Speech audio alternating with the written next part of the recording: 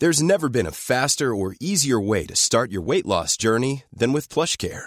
PlushCare accepts most insurance plans and gives you online access to board-certified physicians who can prescribe FDA-approved weight loss medications like Wegovy and Zepbound for those who qualify.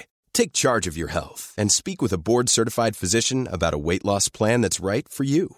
Get started today at plushcare.com/weight loss. That's plushcare.com/weight loss. plushcare.com/weight loss. This podcast is recorded on Noongar land. We'd like to acknowledge and pay our respects to the traditional owners of the land and extend that respect to any First Nations, Aboriginal, Torres Strait Islander and their elders who are listening today. We respect their spiritual relationship with their country. Have you ever wondered exactly what it is that married man found so appealing about paying for it? Or watched the murder doco and thought, how can that monster's mother still love him? Welcome to Be Frank, the show that invites you to step inside the world of Constance Hall as she explores the most interesting topics and people from all over the world. With no BS, no filter. Now your host, Constance Hall, and co-host, Claudia McLeod. Thank you for listening to another episode of To Be Frank. I'm Constance Hall, and today I'm joined by the beautiful, who you may recognise, Preeya Alexander. Thank you so much. Hello, Con. Thank you. I know you've done a lot of work on TV. So I co-hosted Good Chef, Bad Chef cooking show with Adrian Richardson, and then I also have done a couple of Catalyst episodes on ABC. Oh, cool. And then I go on The Drum on that news panel show, which has just been cancelled, sadly. But, yeah, and I do ABC News Breakfast, so I just pop around. So from when I think of you, I see you on Instagram explaining the vulva. And Yes. and I showed my daughter and I said, imagine having a mum like this. So Preeya's a GP and she has this beautiful way of talking about everything. And you feel like you could just listen to her for hours. And yeah, I showed my daughter, I said, does that make you cringe? She said, no. I said, how come she can talk about the vulva but I can't? I make you cringe. Do you have daughters? I do. My eldest is a girl. She doesn't cringe when I do it either, so maybe I have this special power. You do, and you must be the only one, especially if your own child is immune to it. Yeah. No, she doesn't cringe at all. So we talk about vulva vagina because I'm like, darling, you need to make sure that everyone's getting this right. Yeah. At school. And she's 7 and we're big into, we talk about penis, vagina, because I've got a son as well. We don't use, our nanny sometimes says to us, she goes, you're the only family I know who use the proper terms. And I'm like, of course we use the proper terms. It's important. Of course we do. Yeah. It is. Yeah. Kids need to know their bodies. It helps to keep them safe in terms of sexual abuse because they know what the parts are called. They know that it's a private area, that other people shouldn't be touching it. So it's got lots of benefits. But, mate, I'm seeing people into their adulthood who still don't really know about their bodies. It's still like stigmatized and, I'm sorry that my feet look like this and I haven't waxed my legs for my cervical screening test and haven't had my bikini done. And I'm like, don't worry. Yeah, it's crazy, isn't it? And I always thought of that as a woman. Like when I had my son, I noticed this real difference between, we sort of lived in the country and my kids are kind of naked kids. I know people shun that, but there was no one around, you know what I mean? But if my little girl was naked and, like friends would stop by, everybody would be like, oh, quick, put a nappy on her or put some knickers on her. And if I would make a joke about, something gross that she was doing, people would be like, oh, Con, don't. Whereas with the boy, and he's grabbing the hose and trying to put his willy in it and everyone's thinking his penis, everyone's thinking it's hilarious. And I'm going like, do you know what I mean? And it's almost like boys are born with this God-given right to their bodies. Yeah. And girls aren't. And it's because they're being protective. But statistically, would you say more boys or girls, is there a difference in gender when it comes to their being at risk? I actually don't know the answer to that question. There are experts that definitely would. But, I mean, the stuff that I tend to see in the consulting room is horrifically sometimes involving children. But I have patients who've survived childhood sexual abuse and they're both, men and women. And, gosh, the long-lasting implications of this stuff is huge. And it's across the board. I guess we do everything we can to keep our kids safe. It's something we're paranoid about, I think, because of what we've both seen as doctors, because Will's a doctor too. But I mean, going back, because we've gone right down a rabbit hole here, that is one of the reasons why we talk about the anatomy as it is, without names and things, and we're very open and honest, and you should be the only person touching this. And also things like, you watched that Insta video of the vulva vagina, but even this notion of, for instance, convaginal discharge, which is normal. Yep. It gets stigmatised. Vaginal discharge shouldn't smell. There shouldn't be any discharge. It should look a certain way, the labia majora, the minora. It's almost like starts in childhood of the stuff that, and it's tricky to unpack that for adults and go, this stuff's normal, team. It is tricky. It is. It's really, because there's so much shame, and shame is a feeling that we just want to avoid, isn't it? Yes. I've heard so many podcasts, people talk about like vaginas, and the hosts will quickly be like, well, mine doesn't have a smell, or mine doesn't look, and it's almost like they have to just stay away from me because like that's not a problem I have. And I think that a lot of the time men in particular have used things like that against us. Like I am in a burner account. I have a troll Facebook account, and I'm in a men's group, and because they're really gross and I want to keep an eye on them. Do you know what I mean? If I need to take a few down, I'll take a few down.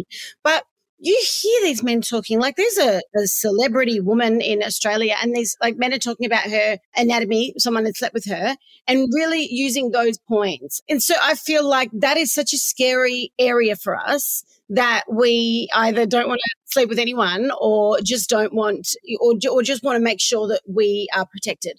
But if we could make everyone a little bit more aware that your video said something interesting, it was some women when they ovulate, some women, it's part of the cycle for different women. Oh my gosh, it is. And so yes, when you ovulate, if you're not on cycle suppression like the pill, if you're popping off an egg from the ovary, you can often get that kind of egg white discharge. I could tell when I'm ovulating, because it's a different, like, when they say you can do that with your fingers, and it sticks, you can tell, and it doesn't. It's actually quite nice. Like, it's not like a thrush. You wouldn't mistake it for an unhealthy discharge. But people do sometimes, because they're like, any vaginal discharge is bad, when in fact it can be completely normal. Mm-hmm. But, Con, you're saying that people have kind of weaponized it, and I think the wellness industry has also weaponized it, because if you go in, to certain shops and things, you will see stuff marketed to the vagina and the vulva. It's $1 billion industry for a reason, but there are vulval masks, there are sprays, there are washes, there are douches, things that actually can cause harm. Vulval masks can cause skin irritation. I've seen it in patients. Douching can be really problematic. It can precipitate things like thrush, like bacterial vaginosis. But people think this is the stuff we have to buy into because it should smell or look a certain way. Like, we're taught these things from a really young age. Exposure to pornography as well is a big one. The bar's here and you think that sex is meant to be like this and genitalia is meant to look like this, when in fact the spectrum of normal is huge. And I say this as a GP who sees piles and piles of things in my consulting room. There is no normal. I remember the first pap smear and drug test. It was probably around the same time, to be honest. The STD test that I ever had, I was probably 16 or 15, and I did not want to do it. The doctor was this wild woman with big red curly hair, and she said that to me. She goes, I've probably done 20 today. She said to me, I look at a vagina the way you look at a hand. And I was like, oh my God, that made me feel so much better. Like, it's just in and that, we don't remember, Con. Like, people go to me, oh my gosh, I'm so sorry you have to do this. And I'm like, again, like that doctor, like, I've done 1 billion today. I see every cervix. My whole intention when I'm doing a cervical screening test is to find the cervix. Yep. I'm not judging anything. I'm not looking at how you groomed. People are apologising. Yeah. I don't care. I'm just excited we're preventing cancer. I'm like, I'm going to forget this the minute you're out of my room. Yep. It's funny because that's what my doctor's a bit like. I have one doctor that I see for stuff like that and other doctors that I'll get a prescription off. Do you know what I mean? Because a good doctor is worth their weight in gold, as you would know. And if there's a long wait and there's a lot of money, I don't care. But she is a bit like you. Like, you feel like she wants to give you a pap smear. Like, she's demanding that you get on the table. Whereas as a woman, you want someone that is demanding you to do that, because you don't want to be going into some weird little shy boy and telling him to look in your vagina. You know what I mean? But as a GP, I'm just going, I'm actually internally high-fiving going, yes, we're preventing cervical cancer. Yes. And so do you believe in the screenings? Because I recently had a friend who got diagnosed with stage 4. She's passed away now, cervical cancer, and she had normal pap smear results. Obviously, it still makes me, like, it even more so, any case of cancer makes you want to go and get your tests done. Yeah. Do you ever feel like, saying once every 5 years, is that too much? Is that too long? Like, some women feel a little bit scared. They do, I know. Now, let's explain this. So it used to be the pap smear, where you'd come into my consulting room, you'd hop up on the bed, I'd use the speculum, find your cervix, take a sample. And what they would do, Con, is look at the cells that I'd taken from the cervix under the microscope in the lab and go, oh, these cells look like they've been exposed to human papillomavirus and they look a bit changed. That's what we used to do. Now we do, and it shifted about, I reckon, pre-pandemic, but they changed it to the cervical screening test, or the CST. And they said, rather than looking at the cells under the microscope, let's test for the virus directly. And so now what we do is we actually do a swab and we look for HPV, human papillomavirus, the virus that causes most cervical cancers. Right.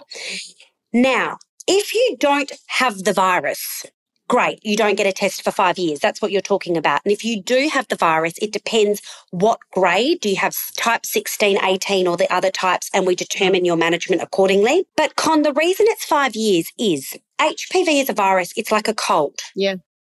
So it's like your cervix having a cold. And in most people, you clear the cold. Just like a cold, you're sick for 5 days, you get better. The body's immune system clears it. Mm-hmm. And that's what happens with HPV. Even if your body doesn't clear the HPV and it sticks around, it takes years and years and years for cancer to develop. And so that 5-year gap is actually not enough time for the actual cervical cancer changes to develop. Right. So that's why the interval is the way it is. And now, just because people might love this, self-collection is an option. So if you think, shit, I don't want to hop on Preeya's consulting room table, I don't want her to put the speculum in, you can talk to your GP about self-collect. You can do the swab yourself. But how do you know that you've touched the cervix? The most fascinating thing I've ever done is my girlfriend's lesbian couple were trying to get pregnant. One's a doctor. They ended up using a turkey baster. The one who wasn't a doctor, she was bright white. She goes to me, Con, have you ever seen a cervix? And I said, no. And she goes, let's Google it. Oh, my God. It's like a little donut. Like it's a fucking, it's a little animal in there. And so I would not know. And I also have a cervix that's really hard for doctors to find. But if I warn them of that, they can use a different thing, and it's usually not so bad. But if I don't warn them, then we're there for half an hour when they're trying to get to it. So how would you know that you got your cervix? So we give you very clear instructions. So you'll get a handout, you have a swab with a red mark on it so you know where to go to, you know the angle. So most of my patients, and I actually did this, I don't consider this an overshare, but I did my own test. When mine was due, I was like, I'm going to do this thing my patients are doing and live it. And it's easiest doing it with your foot up on the toilet seat so you can get the right angle. And if you don't get the right place, it will tell us on the result. Okay, great. So it's we repeat it. Cervix, but you're clear. Or you didn't get the cert. Yeah, gotcha. Cool. That's but but it might say inadequate sample to assess. I've had that on 2 patients where it says inadequate sample. So I say to them, either you come in and I can do it, or let's repeat it and try this instead. Yeah, that's awesome. So when you say most cervical cancers are created from HPV, which I didn't realise. I thought it was a way of getting cervical cancer. But have these cases been reduced since the Gardasil injection? Yes. Right. So according to, I think it's the Cancer Council Australia, we are on track as a country to potentially eliminate cervical cancer. We're on track to potentially eliminate it. And that is thanks to the vaccination program and cervical screening tests. Wow. Now that's pretty cool amazing, stuff. yeah. Like Yes. Yeah, that is it interesting. is. Considering I have two friends who have died of a cancer that started in their cervix. They were both rare cancers. So I don't think that. Okay. Yeah. So obviously there is still like the rare ones and that sort of Yes. stuff. But that's huge. I remember getting Gardasil injections, and which I don't even like to talk about because I have lots of hippie friends and everyone has all these stats on Gardasil being a dodgy injection. And I'm like, I was just surprised I didn't have HPV. Like I lived such a wild life that I was like, they said, if you've got HPV, it's fine. 1 in 3 people have it. And I was like, yeah, cool. Like I've got it. It's fine. When I did it, and I'm like, of course I'm going to get an injection then. Yes. Privilege. Wow. It's got a bad rap, Gardasil, hasn't it? Loads and loads of people get vaccinated, but like any thing in medicine, things can get a bad rap. Sadly, vaccination is one of them, and we know it's not the only. Like MMR, the measles, mumps, rubella vaccine, there were a lot of myths and damage done around that, and it's taken years to debunk those myths. There's now Cochrane reviews with millions of kids involved, basically involving the measles, mumps, rubella vaccine, saying this does not cause autism. We've got evidence of that. There's a lot of damage that can be done by misinformation. And yes, the HPV vaccine is one of them that's copped it, but it is an excellent tool in preventing cervical cancer. And there's a reason it's on the national immunisation schedule for children, because by vaccinating, we're basically reducing risk and lifetime risk of developing a cancer. Yeah. Like, that's freaking amazing. You be vaccinating your kids? Yeah. Yeah, great. Yeah. They're vaccinated against anything and everything we could possibly protect them from. I find that interesting because my doctors are very much the same. And it's like, well, you guys would see firsthand. And if you've got pretty good critical thinking capabilities, I would like to think. Yes. And, if you saw it as a microchip getting put into us or any of that sort of stuff, then you obviously wouldn't be doing your own children. No, correct. And can I just say the microchip one, like it's impossible to get a microchip into a needle. Like that's just absolutely, like a lot of the things, you're like, there's a lot of evidence to suggest that these vaccines are safe.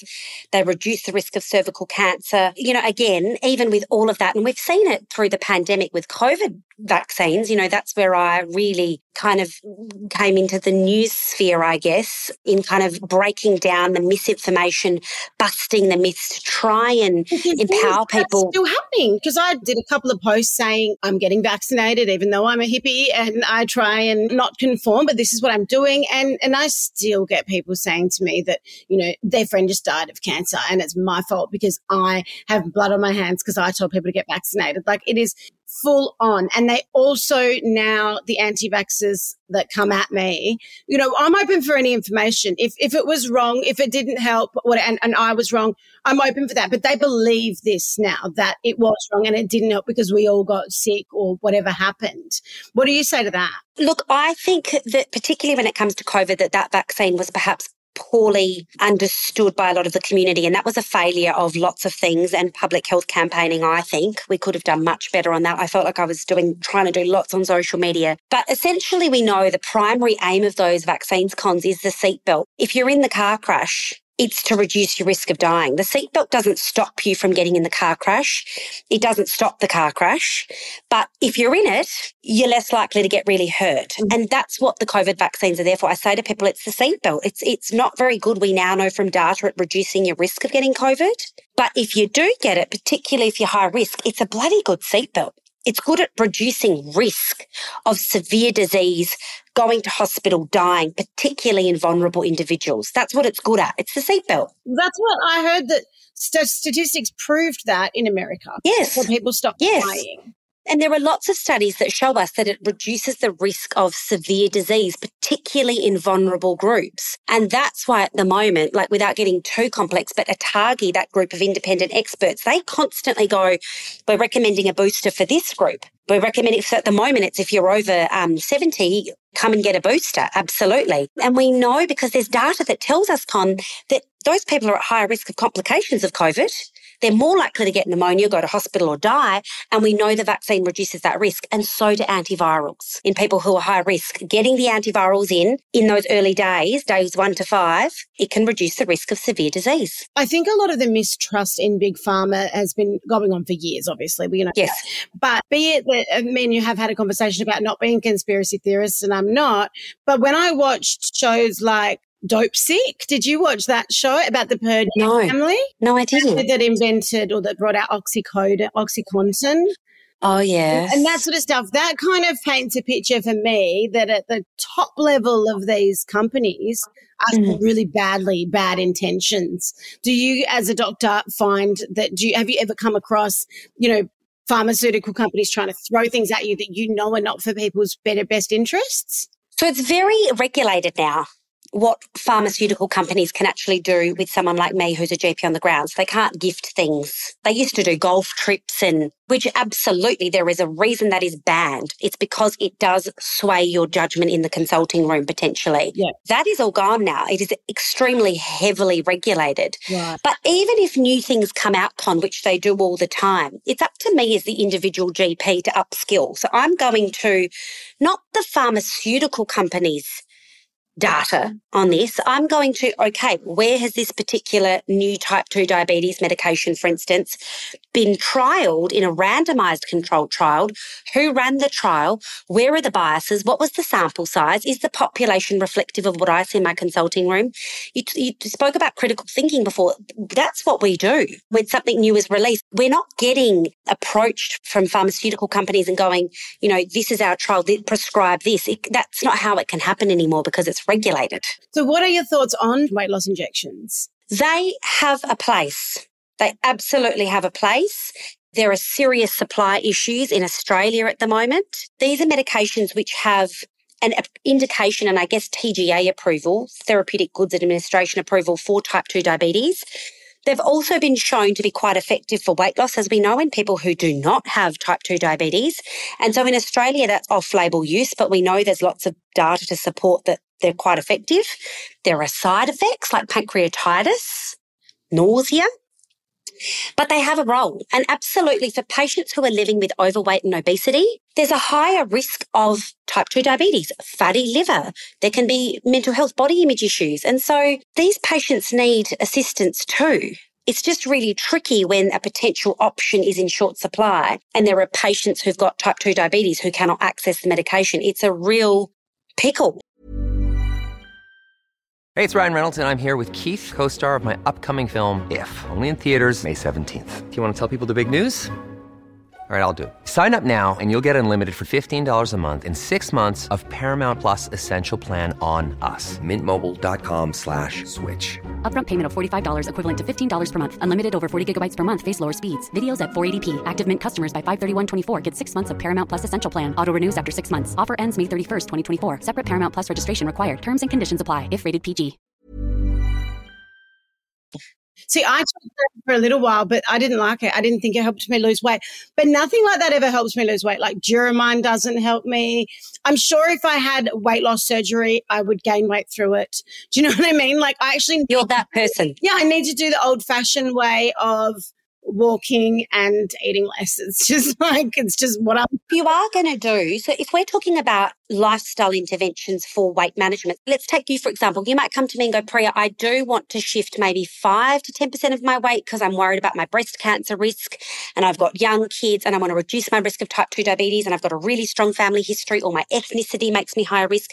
These are the conversations I have and I go to people, okay, let's do this. And for some, there are medication options, but for many people, like you're saying, it might be getting involved, a dietitian and an exercise physiologist to actually help with achieving the goal. But as you just said, for some people, the lifestyle stuff is powerful, but sometimes you need help. We all know we need to eat less and exercise more. Like, you can follow as many goodness gurus and fucking wellness people as you want. But like at the end of the day, if you can't motivate yourself and you can't, stay motivated throughout the day, it's a decision you have to continue to make all day, not every day, not just once. Like that's where everyone's falling short. Life gets in the way and things become bigger and more important or more dramatic, and you just decide, fuck it, I'm going to eat this or I'm not going to do that walk, so I can't be fucked. And I think it takes a lot to get there, and everyone just wants to kind of know how to get there, You're right, but I also think diet culture is a really big problem. Huge. Like I see this in my consulting room and it makes me terribly devastated for the world we live in, that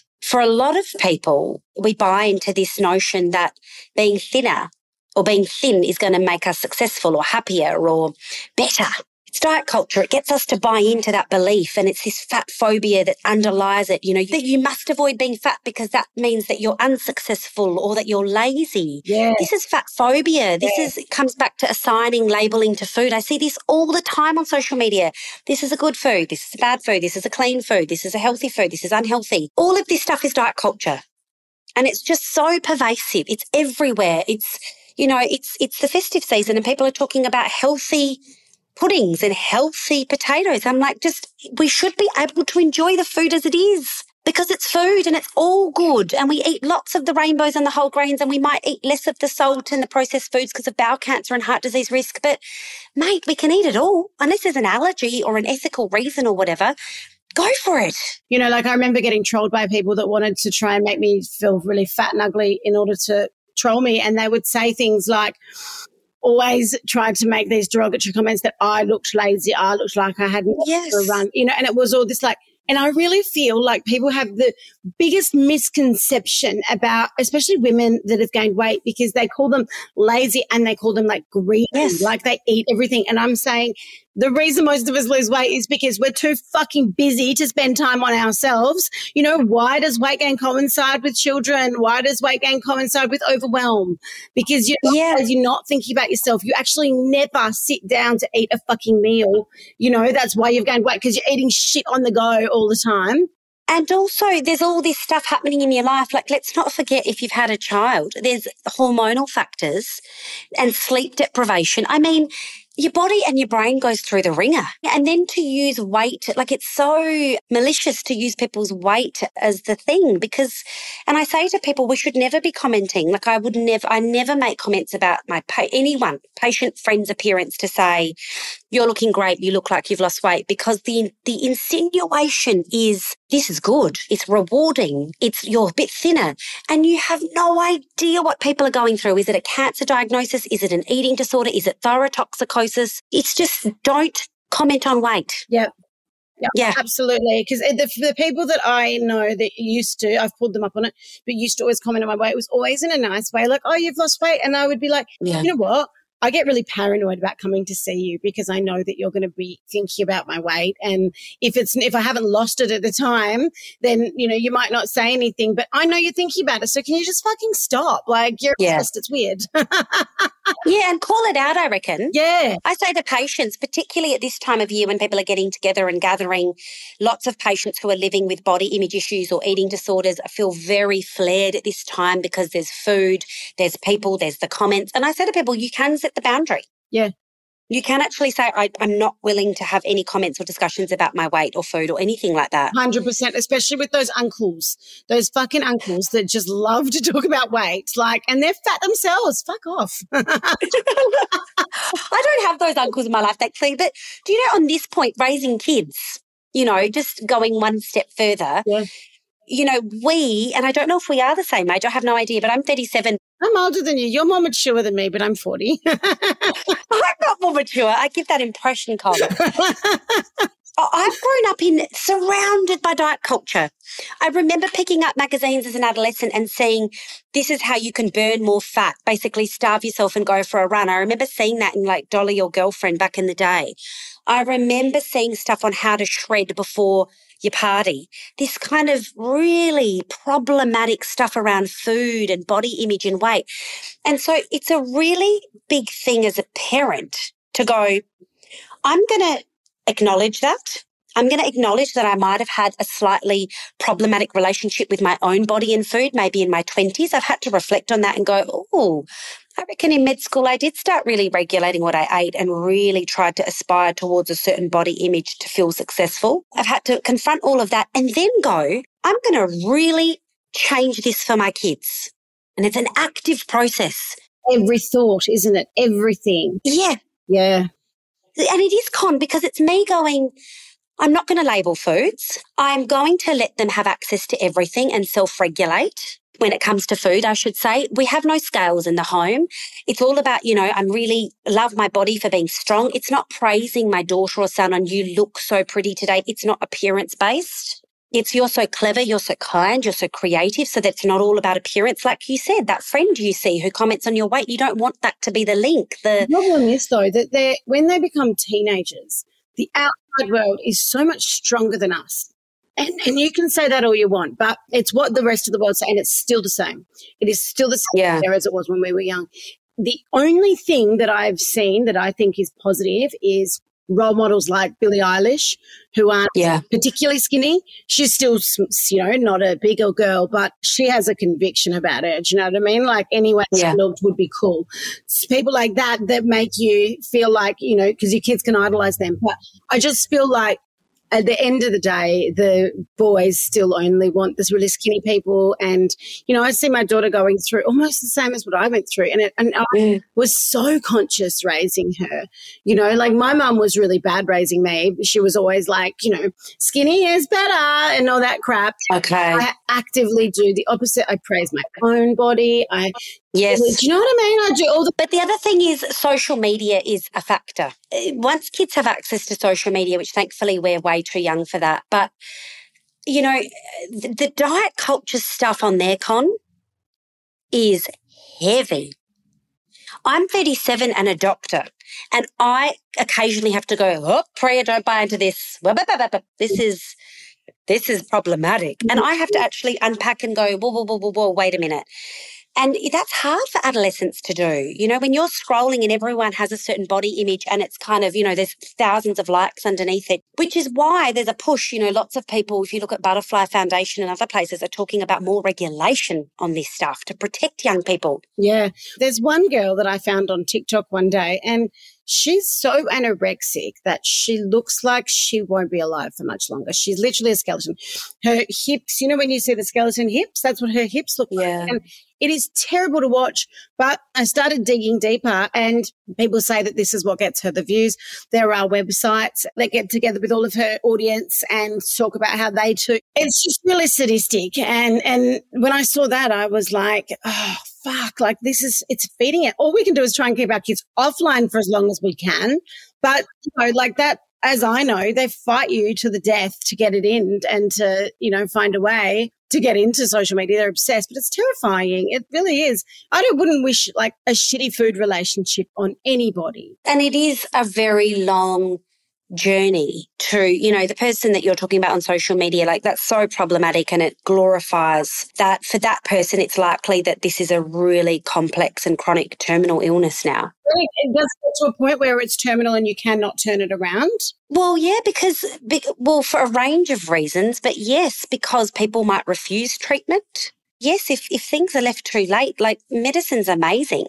We can put an intravenous fluid through and we can deliver nutrition through various means. If things go too far, like medicine can't fix everything. The body can go too far. Too much pressure on the organs. Yeah, and you've got to think about things like bone density and kidney function and the electrolytes. And I've got lots of patients who are, having a journey with either body image issues or eating disorders, and they're all this is a huge spectrum of stuff. You can have loss of control with food. You can have really significant restrictions or compensation with exercise or, fasting if you've eaten a particular food that you perceive as problematic. But it's a journey.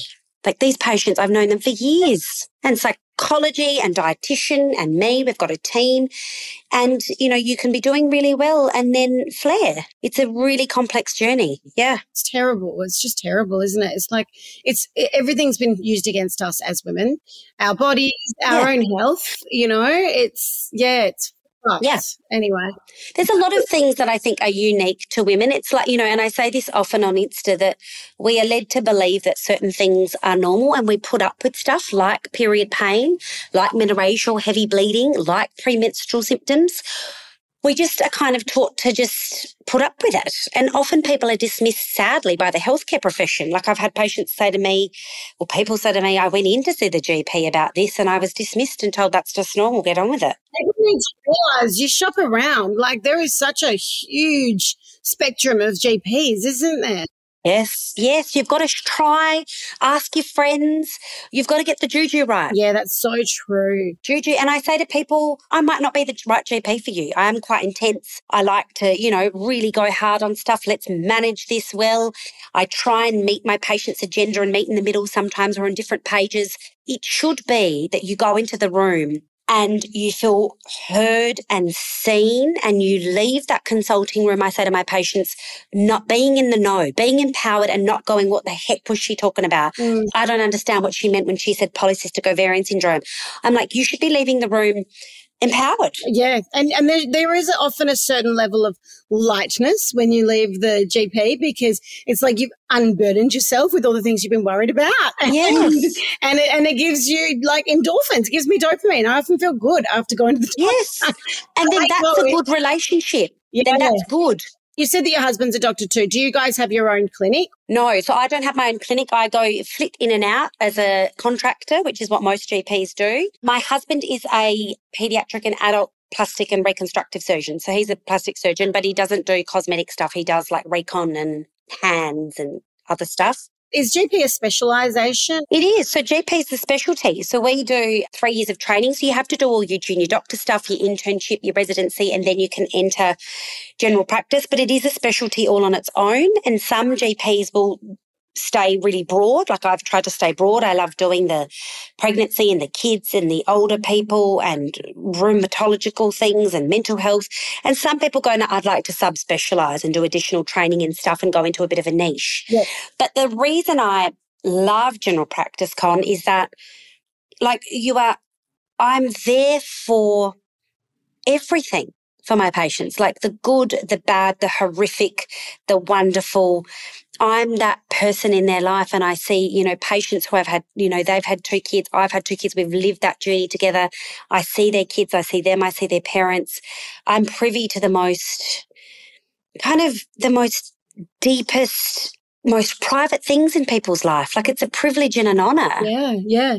And you get to see, whereas every other specialty, it's just for a small amount of time, isn't it? Yeah. And I get them for years, and I get, and I get to do it all. I get to do the back pain and the joint pain and the mental health and the pregnancy and, the miscarriage and, the pregnancy again after that. Like, it's just like my hairs are standing up because it is it makes me emotional that people actually let you into their life like that and trust you with their, not just their health journey, but their emotional journey through life too. The shit people tell their GP. Yeah, totally. Well, if you are getting a divorce, and you can't get out of bed, they tell you to go to your GP. If you want to quit smoking, you think you're going to kill yourself, like everything, it's just go to your GP first and they will tell you don't, and they will help you. And so you would be, and that is a privilege. And so, to be that first point of call for everyone must be incredible. Is it stressful thinking? Yes. Yeah. It's so stressful. Like general practice.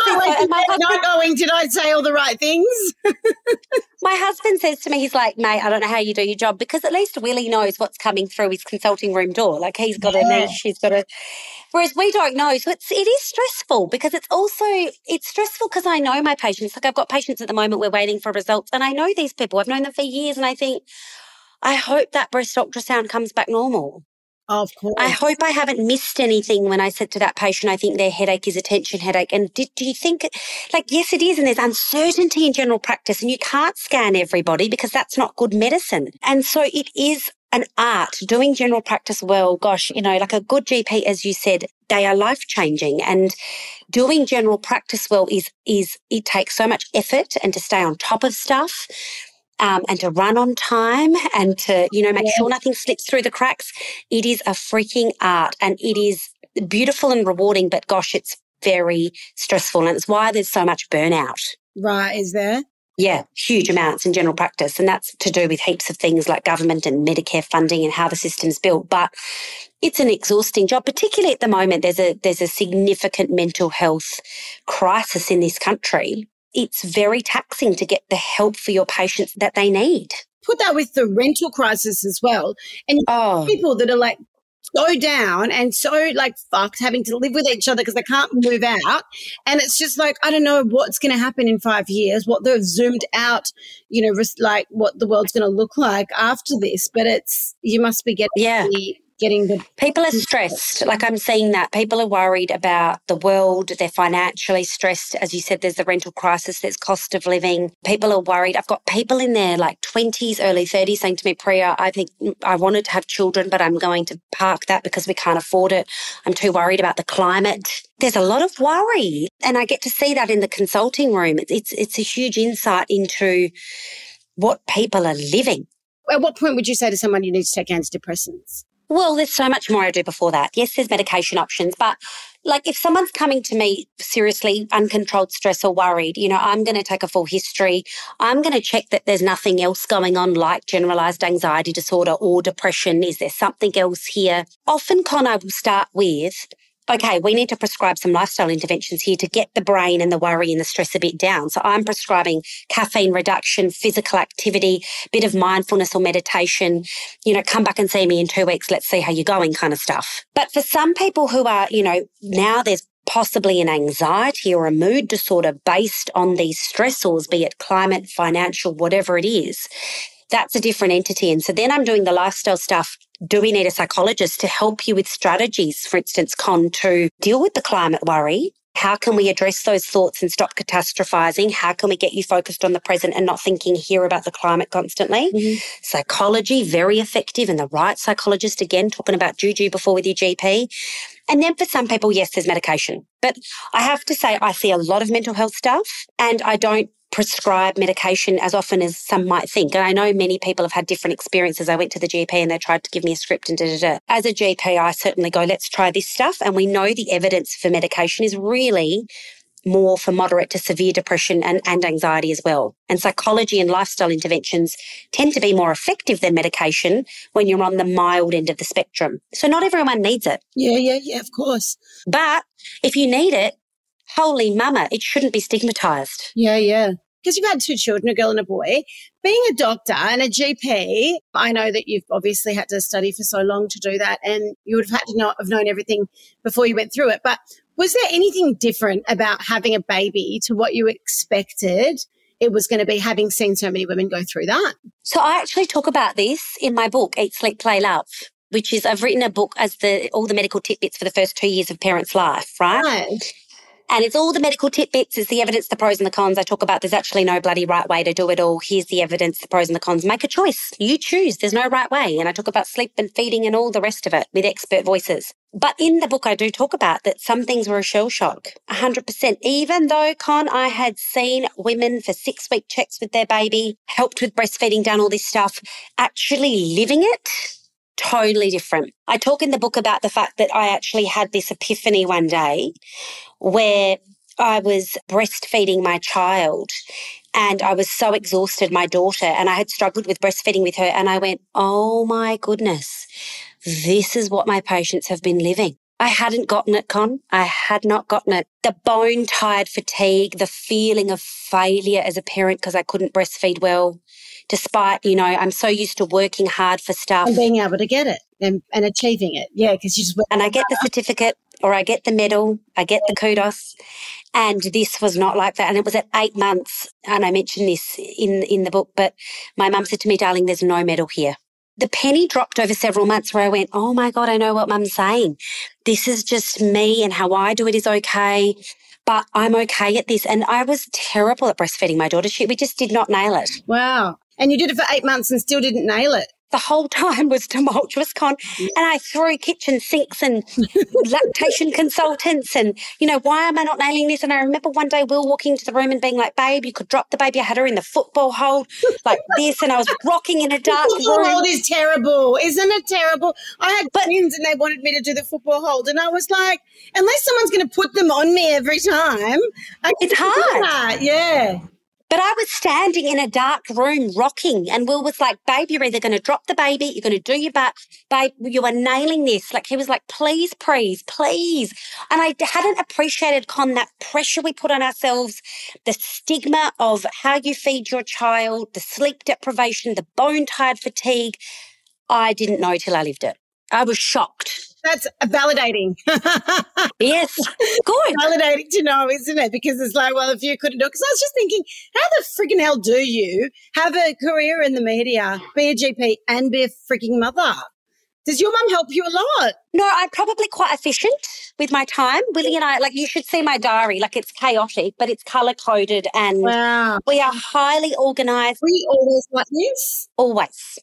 Right. Did you grow up in Melbourne? No, in Adelaide. Right. I love the way you're like, oh, she's a bit creepy. You're looking at me like... I am really... Have you had your autism diagnosed yet? My ADHD. Well, I am really organised. I think I'm efficient. I'm organised. Will always says to me, he goes, you can do in 2 hours what I can do in, in 5. Like, you're just efficient. Yeah, right. I can cut through the crap. Yep. And I just plan my time really effectively, I think. But yeah, my mum, we've got a nanny 1 day a week. Willie steps in. He's kind of a really hands-on, he steps back so I can step up. We kind of juggle a bit. He'd be doing 10 hours too as a surgeon. Yes. Yeah. Is he one of those like amazing husbands though that does the 50% of the child rearing on the weekends? Even during the week. So Willie is, and we talk about the mental load very openly. I'm like, I do wear the mental load, the invisible load, the stuff you can't see. I need you to step up. I need to not write a list. You need to just step in here.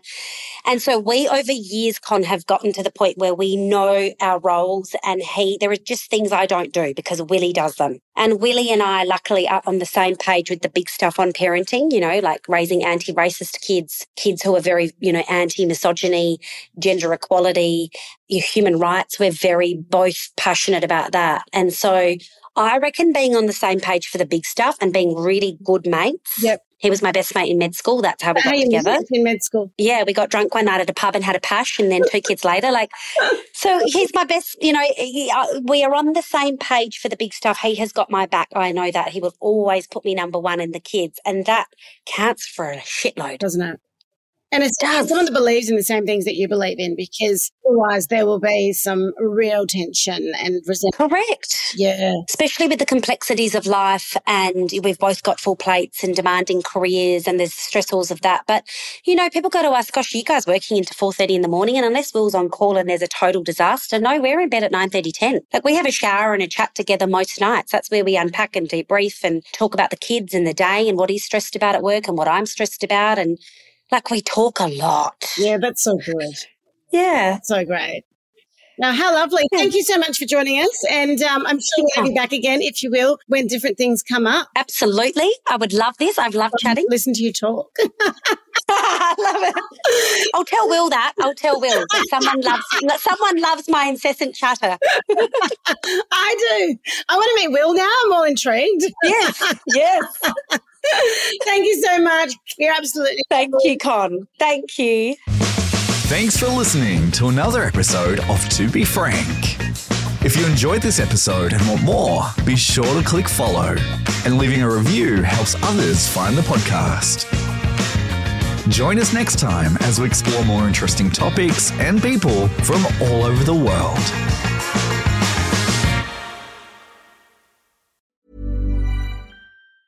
Planning for your next trip?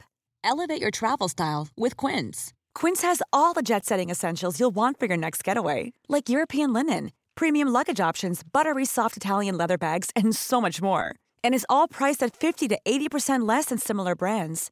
Plus, Quince only works with factories that use safe and ethical manufacturing practices. Pack your bags with high-quality essentials you'll be wearing for vacations to come with Quince. Go to quince.com/pack for free shipping and 365-day returns.